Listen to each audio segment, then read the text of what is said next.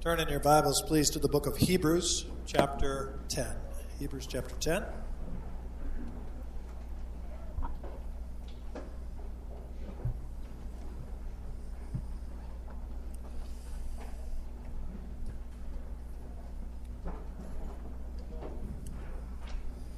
We'll be beginning, our verse this morning is verse 22. If you're wondering how we're going to fill up 40 minutes with just one verse, well, then you haven't been here very long, have you? So, there's a lot to be said in this section. A lot to be said. Let me read this again for you so that we have some context here for this verse. Beginning in verse 19. Remember, this section, verse 19 to 25, is all one thought. It's meant to be an encouragement. It's meant to encourage those who have had a profession of faith to come in, to come forward, to not abandon their profession of faith, but go all the way in, and seek God's face. Let me read this again for you.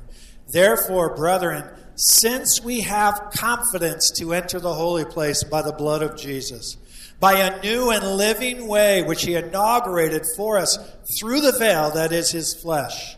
And since we have a great high priest over the house of God, let us draw near with a sincere heart in full assurance of faith, having our hearts sprinkled clean from an evil conscience and our bodies washed with pure water. In 1976, Francis Schaeffer wrote a significant book titled, How Should We Then Live? The purpose of that book was to show how ideas had been embraced and discarded, and how those ideas that had embraced and discarded had shaped the thought in Western civilization. He writes, what people are in their thought world determines how they act. The results of their thoughts flow through their fingers and their tongues into the external world. The same is true of Michelangelo's chisel as it is true of a dictator's sword. That's exactly how the New Testament presents matters as well. The reason so much of the Bible is devoted to doctrine, or the things we must know and believe, is that the consequences of those truths shape how we live. It's not just gathering up knowledge in our head. What we think determines what we do. Francis Schaeffer's conclusion in this book was that since the truths that we believe shape our actions, then as believers, our lives should match the biblical truths that we are professing. Amen. That's something the author of Hebrews believes as well. He just spent 10 chapters. We know. 10 chapters of doctrine. And now he says, it's time to act. What you believe should then determine how you live, what actions that you take. Now you'll remember from last week that the author of Hebrews knows there are many sitting in the congregation who have professed Christ but are not yet all in. And he wants them to know that it's decision time. It was time to quit straddling the fence. They had come to a fork in the road. They needed to turn to the left or to the right. And every week they were coming to church. Every week they were listening to the gospel message. They were sitting under New Covenant preaching. Some had even made professions of faith, but they were not all in.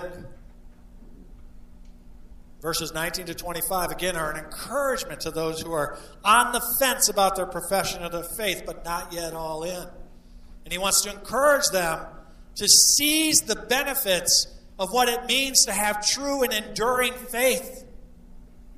He wants to say, this is what it looks like when your thoughts go into action. When you truly believe something, these are the marks that show. And he also wants to say, they're all there for you. You just need only come in. My friends, it's not enough to come to church and sit under the gospel message every week. It's not enough to simply know about Jesus. It's not enough to come to church and be friendly or to engage in fellowship with other believers. It's not enough to sit under the old covenant preaching, or solid new covenant preaching, and be well taught, and to feel enlightened, and to feel conviction about your sin. You must be all in. The Bible tells us you must receive him and believe upon his name. What does that mean? Believing upon his name means that you believe who he is, and you believe that what he said is true, that his promises are true, that Jesus Christ is indeed God, the second person in the Trinity, that he put on human flesh, that he lived a sinless life and then died on a cross, was buried and rose again on the third day, and that he will return again. My friends, if you believe that, that's what it means to receive him and believe upon his name. It's not just a knowledge about God, it is belief in who he is and what he has said is true. So that's what the author of Hebrews is speaking to this morning. Verse 19, again, we have confidence in Christ to enter the holy place. He says, therefore, based on all that doctrine that we've been covering, specifically all that we just covered from chapter 7, verse 1 until chapter 10, verse 18, because that's the last section where he's talking about Christ's priesthood. Remember the Melchizedekan priesthood and all these, better than the priest, better sacrifice. All of that. Based on all of that, therefore, after all of that instruction, after all of that doctrine about Jesus, why he's better than anything under the law, therefore, brethren, and remember, brethren is not necessarily Christian brethren, but Jewish brethren, as it often is here in the book of Hebrews, now comes the first characteristic of somebody who is all in. Therefore, brethren, we have confidence. That word confidence you're going to hear a lot more about in chapter 11. It means assured faith, enduring faith.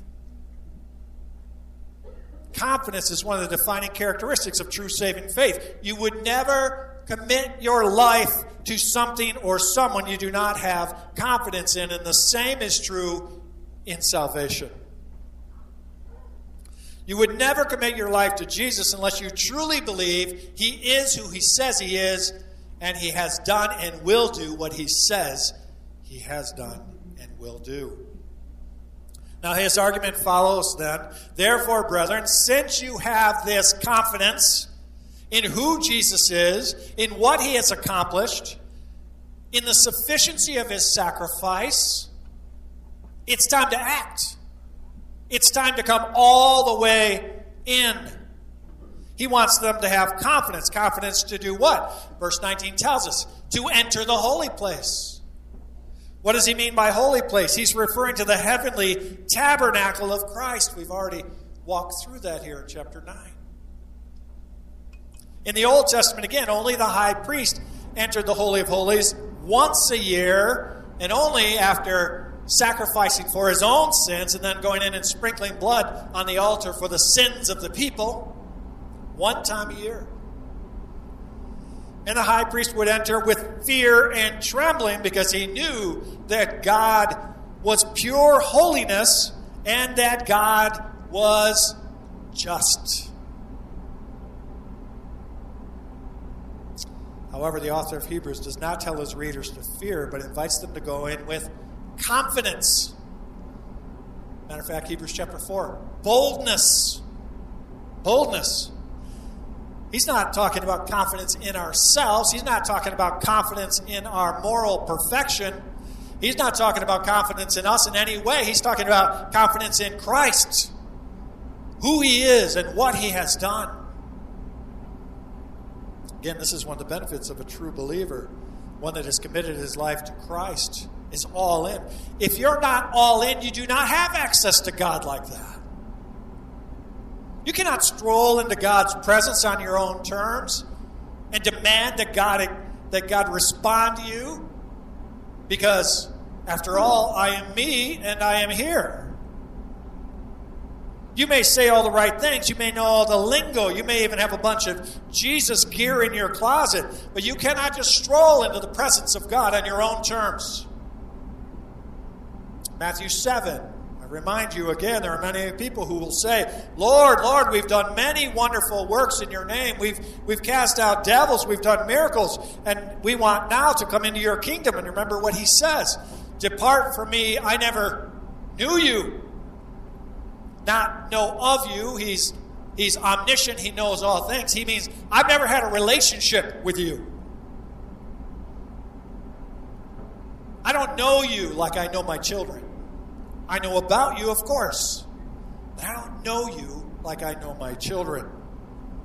There's only one way into the presence of God, my friends, and that's through the shed blood of Jesus Christ. But since you have confidence in the atoning work of the shed blood of Jesus, you now have access into the Holy of Holies. You realize that when you pray, you are in the throne room of God. You are in the Holy of Holies, spiritually, in the presence of God. Seated at God the Father's right hand is God the Son, interceding for you in your prayers.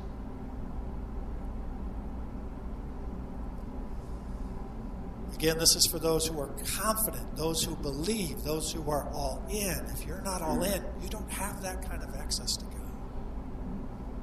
Verse 20 tells us we have confidence that Christ inaugurated us through the veil. That word new, I told you, is a very rare word. It means freshly slaughtered. It's referring to the crucifixion. Then he says there's a living way, right? We have confidence to enter into the Holy of Holies by a freshly slaughtered and living way. The living way refers to the resurrection. Note that it's a living way, which means the sacrifice that was given is alive. He is alive. He has risen. And he's seated at the right hand of the Father making intercession for us. And so it's a living way because the sacrifice, Jesus, is alive through the resurrection. Notice also that Jesus inaugurated for us through the veil that is his flesh. The veil is in reference to the veil that separated the holy place from the Holy of Holies.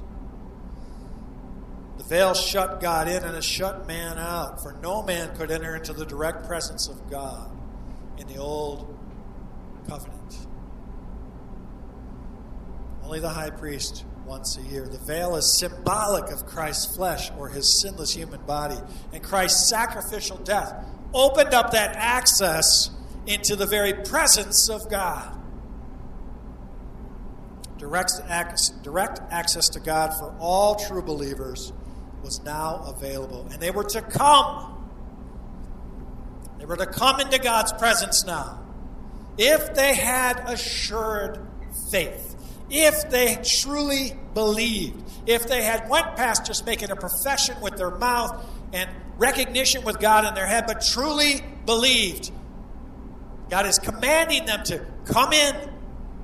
Come in now. Verse 21, we have confidence in our great high priest. Again, that word great is a word that's connected to the word sovereign. And so it's on the basis of this that there's a new way to have access to God that has been opened up by the sacrifice of Christ, the death, and the resurrection. We can go on now with confidence because of what Jesus has accomplished through his new and living way.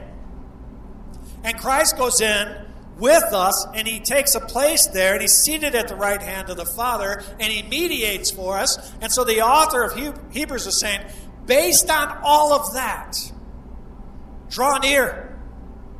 Draw near. Come on in. It's open. Come to Christ. You can come into his presence now. Not on your merit, on his.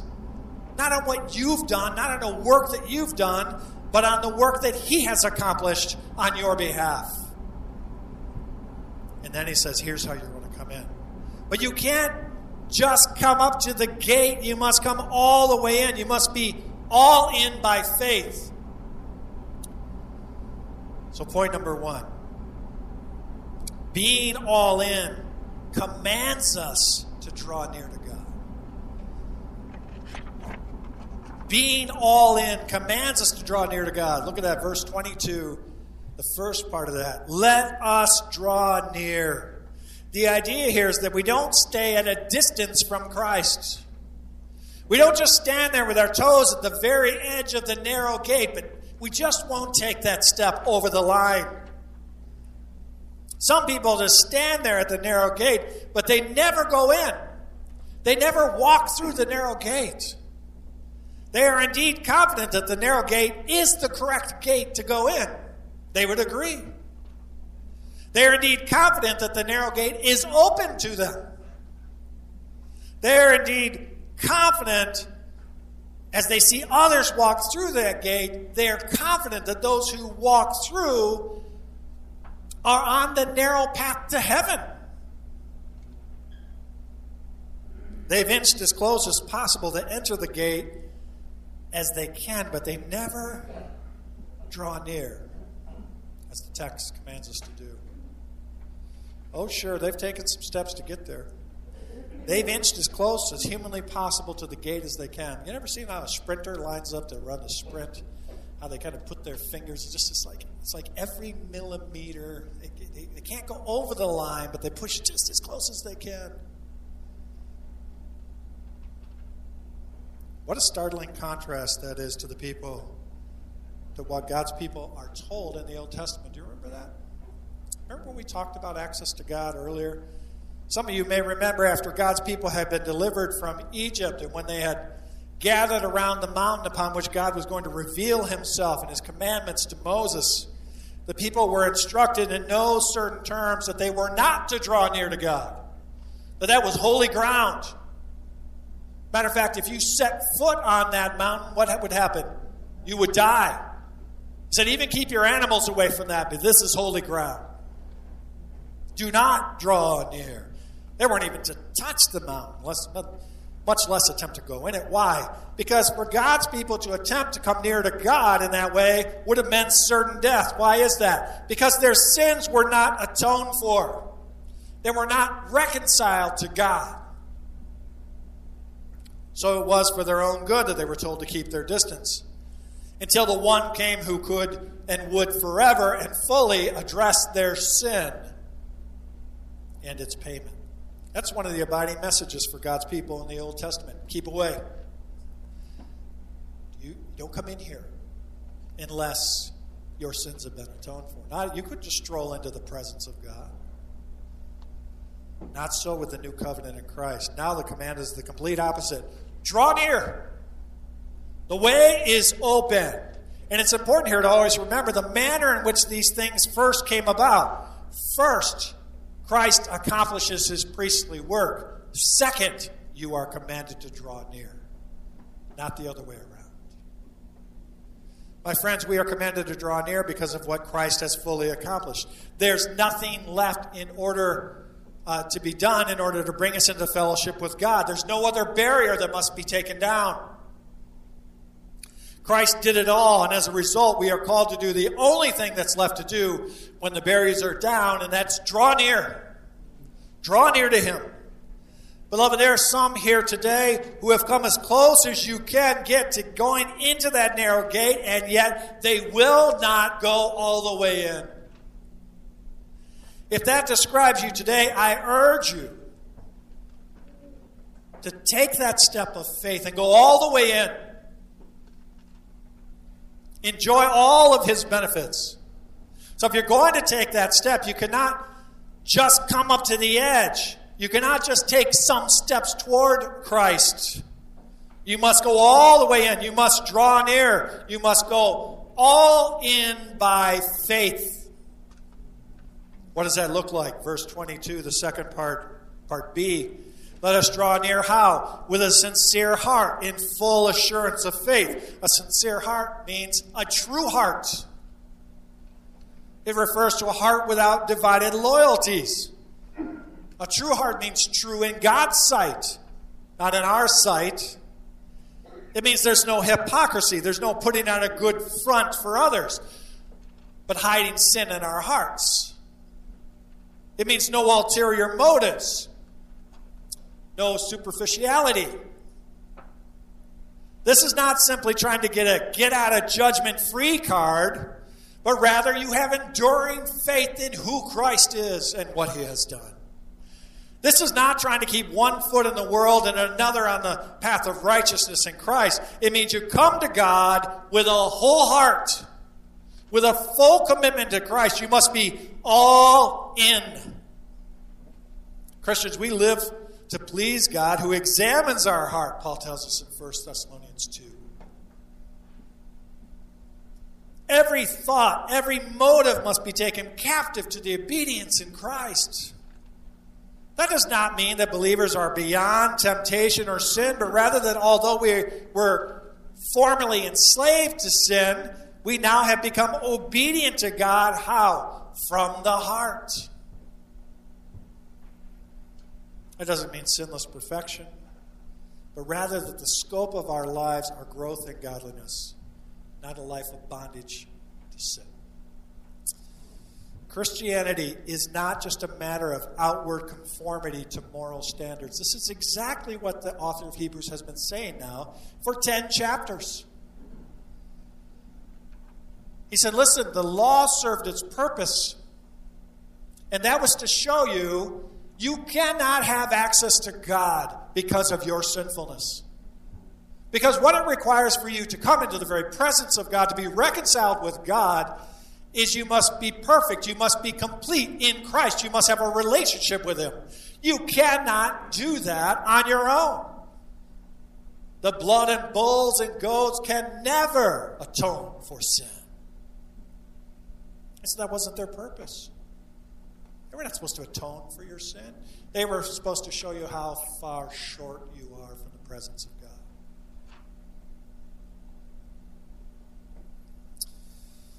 My friends, this requires that we judge and confess our sin at the heart level. It's easy to fake others out about how spiritual we are, but if our hearts are not sincere before God, we're only deceiving ourselves, are we not? Because God doesn't judge the things on the outside, he judges the things of the heart. John Owen put it this way: without the sincerity of heart, there can be neither boldness nor confidence in our access to God. Secondly, because of what Christ has done, it is to be with a sincere heart in full assurance of faith. Faith in Christ affects you from the inside out.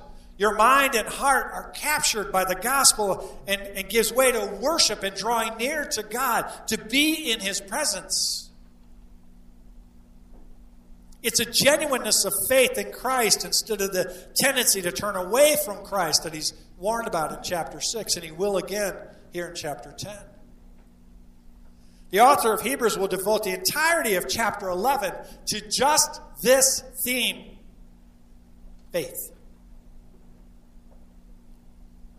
Faith rests on the promises of God. Faith is both God's gift and our responsibility. We are saved through faith, and we are to walk by faith. Our faith is not a mindless, blind leap in the dark.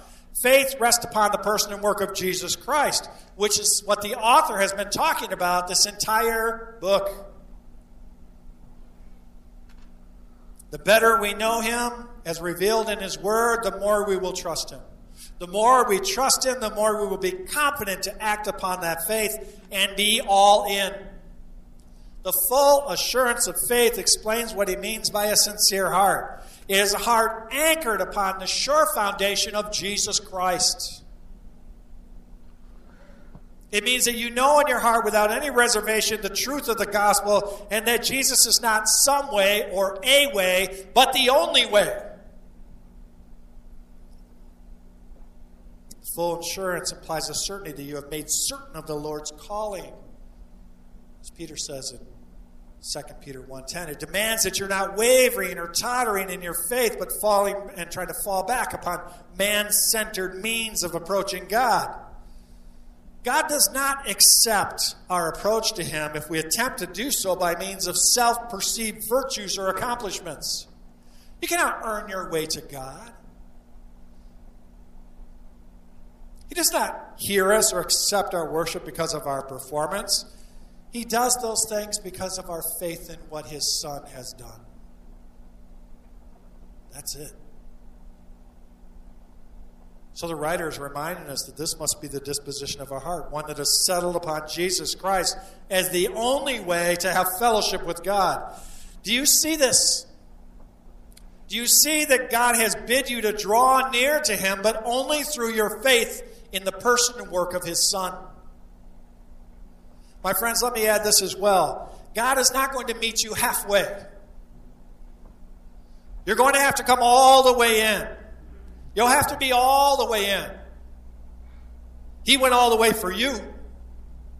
He carried the cross all the way to Calvary. He finished all the way the things that the Father had asked him to do. You too, beloved, must go all the way through the narrow gate. You must be all in by faith. You must take that final step in saving faith. What does saving faith look like? John Padden was a missionary, and he was trying to find a word for faith, and the natives didn't have a word for faith. And one day a native came into his house who he had been working with, and he was exhausted. He just kind of flopped himself into the chair. And Padden said to him, "What's the word for what you just did there?" And the man told him, and he said, "That's the word he put in the New Testament for the word faith. To just drop your whole weight on it and nothing else. That's faith. That's real faith. That's saving faith." Some of our senior saints here may remember a man named Blondin or Blondini, who used to do that tightrope thing across the Niagara Falls. I probably have his name wrong. Forgive me. And he had a habit of wanting to carry somebody on his shoulders when he walked across, right? He'd walk across back and forth, and then he'd have one of his own group he'd take with him, and then he'd ask for volunteers, right? He had a terrible time getting anybody to volunteer. There'd be a lot of people say, "Oh, yeah, I believe you. Oh, I believe you could do it. I believe you two could do it.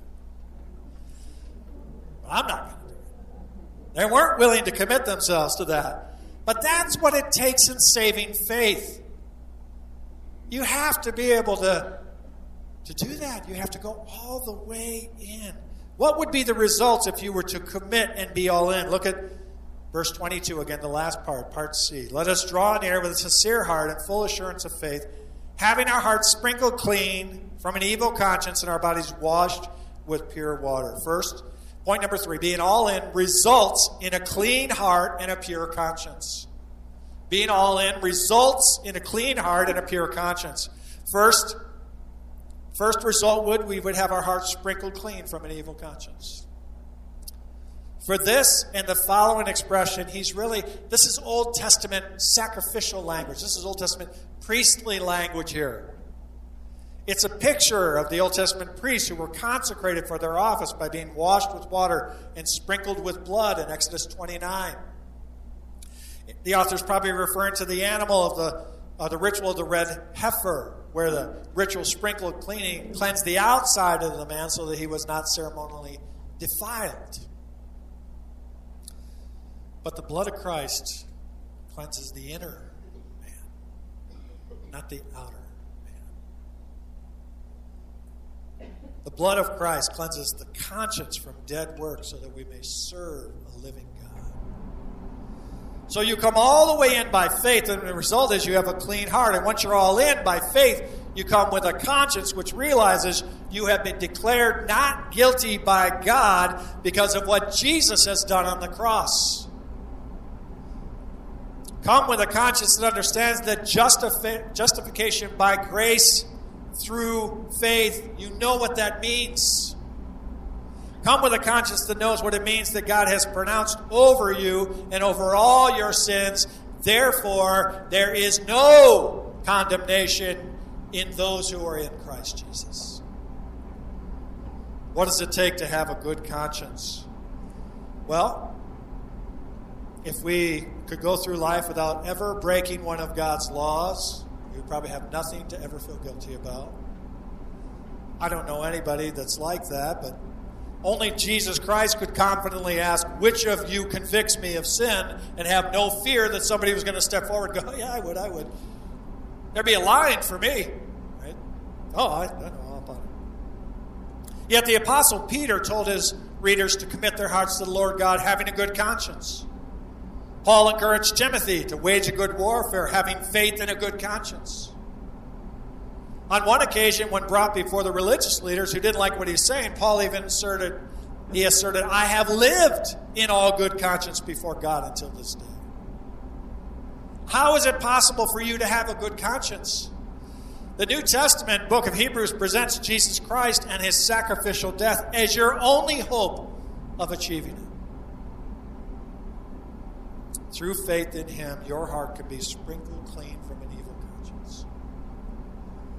And his blood can cleanse your conscience from dead works to serve the living God. The fourth description here, our bodies washed with pure water. There's a lot of controversy about this. Is this referring to baptism? I believe that this is referring to a spiritual baptism.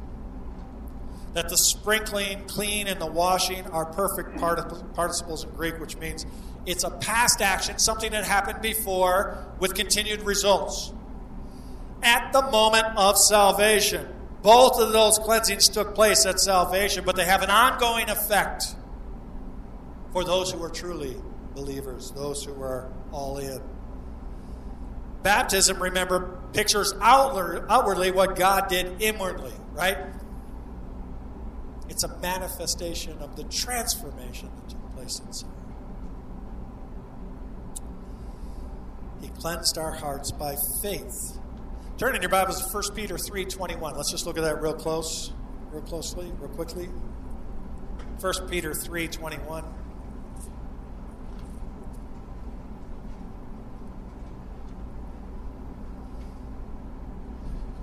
Remember, Peter says here, 1 Peter chapter 3, verse 21. He just got done talking about Noah, right? Talking about Noah here. He kept waiting during the construction of the ark, in which a few, the 8 people, were brought safely through the water. And he says in verse 21, corresponding to that, baptism now saves you. But he's not talking about water baptism. And to be absolutely clear, he defines it for them. Not the removal of dirt from the flesh, but what? An appeal to God for a good conscience. How do you have that appeal to God for a good conscience? It tells you in your verse, through the resurrection of Jesus Christ. Taken together, having our hearts sprinkled clean from an evil conscience and our bodies washed with pure water, point to that inward purity that manifests itself in outward behavior. Both stem from salvation. If we do not have a clean conscience, or if we are aware of sins in our conduct, we will not draw near to God. We will not do it. We must confess and forsake our sins so that we can draw near. That's what it looks like. When you come all the way in, your hearts are sprinkled clean from an evil conscience. My friends, we learn from this that the gospel is to be lived. It's not simply a doctrine to discuss, but a reality that we are to live in every day. The writer here demonstrates this, that since Christ is sufficient as both our sacrifice and our mediator, you can go on to a living relationship with God through Jesus Christ. But you must be all in by faith. God commands you to draw near. Draw near to him by faith. He commands you to draw near to him with a sincere heart in the full assurance of faith. The results are a clean heart and a pure conscience. My friends, if you're here today and you've never done that, maybe you're the one that I was talking about earlier, or you're part of one, where you've gotten your toes about as close to that line as you possibly can. You know all about Jesus. You got all the head knowledge. You can even quote a few verses. You might have some Jesus gear in your closet. You might have a fish sticker on your bumper. But you've never stepped all the way in. You've never done it. You know about him. You don't know him. He knows about you, but he doesn't know you. I pray today would be the day that you would come. I pray today would be the day you'd go all in. You don't have to walk an aisle, but you do need to repent of your sin. Cry out to God. Ask for forgiveness. Repent of your sin. Confess your sin. And trust in Jesus Christ. In his life, his death, his burial, and his resurrection. That's what it means to go all in. Jesus says in Matthew chapter 11, "Come to me. Come to me, all you who are weary and heavy laden, and what? I will give you rest.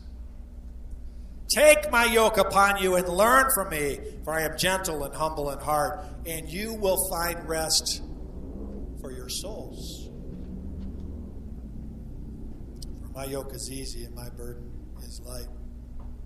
Drawing near to God, my friends, requires you.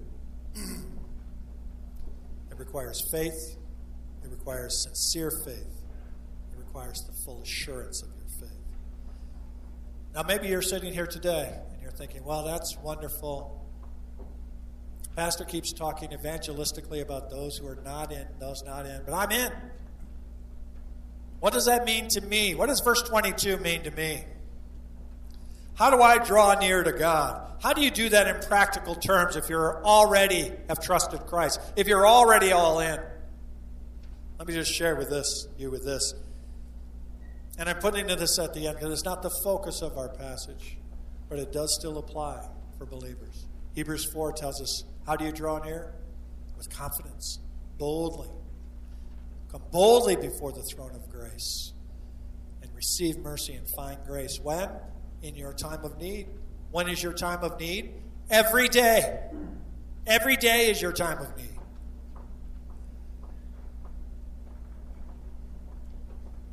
Consider what a great privilege you have received.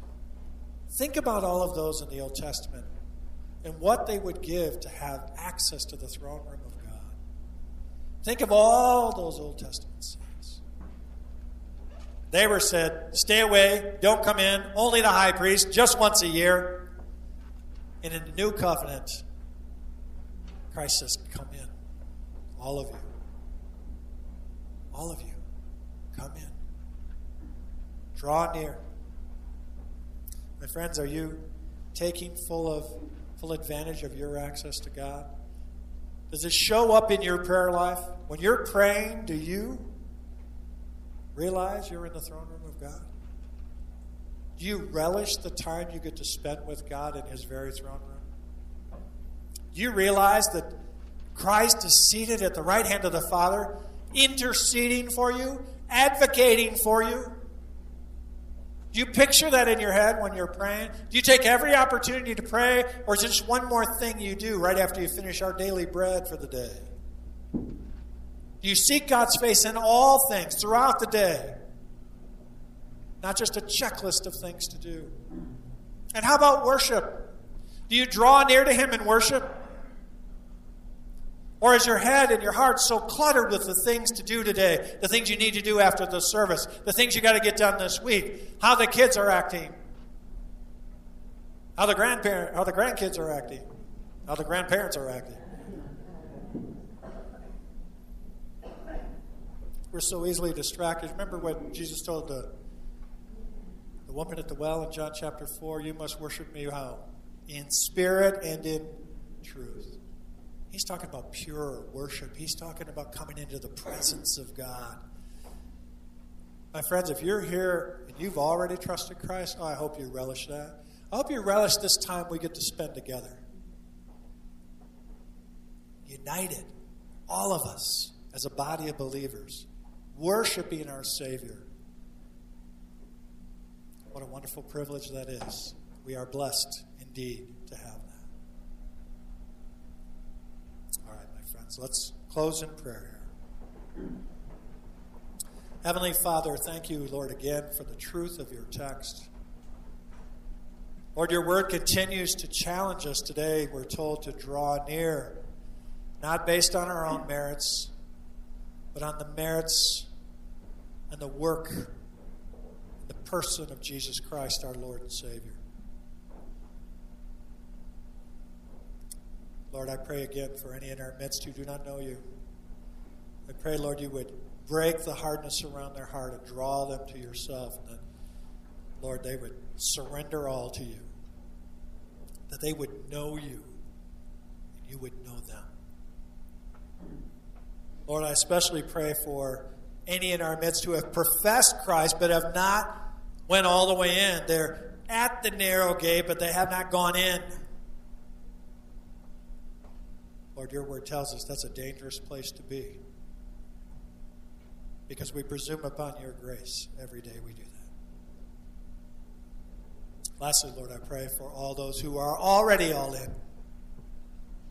I pray, Lord, we would treasure the blessing and the privilege we have to be reconciled with you through Christ.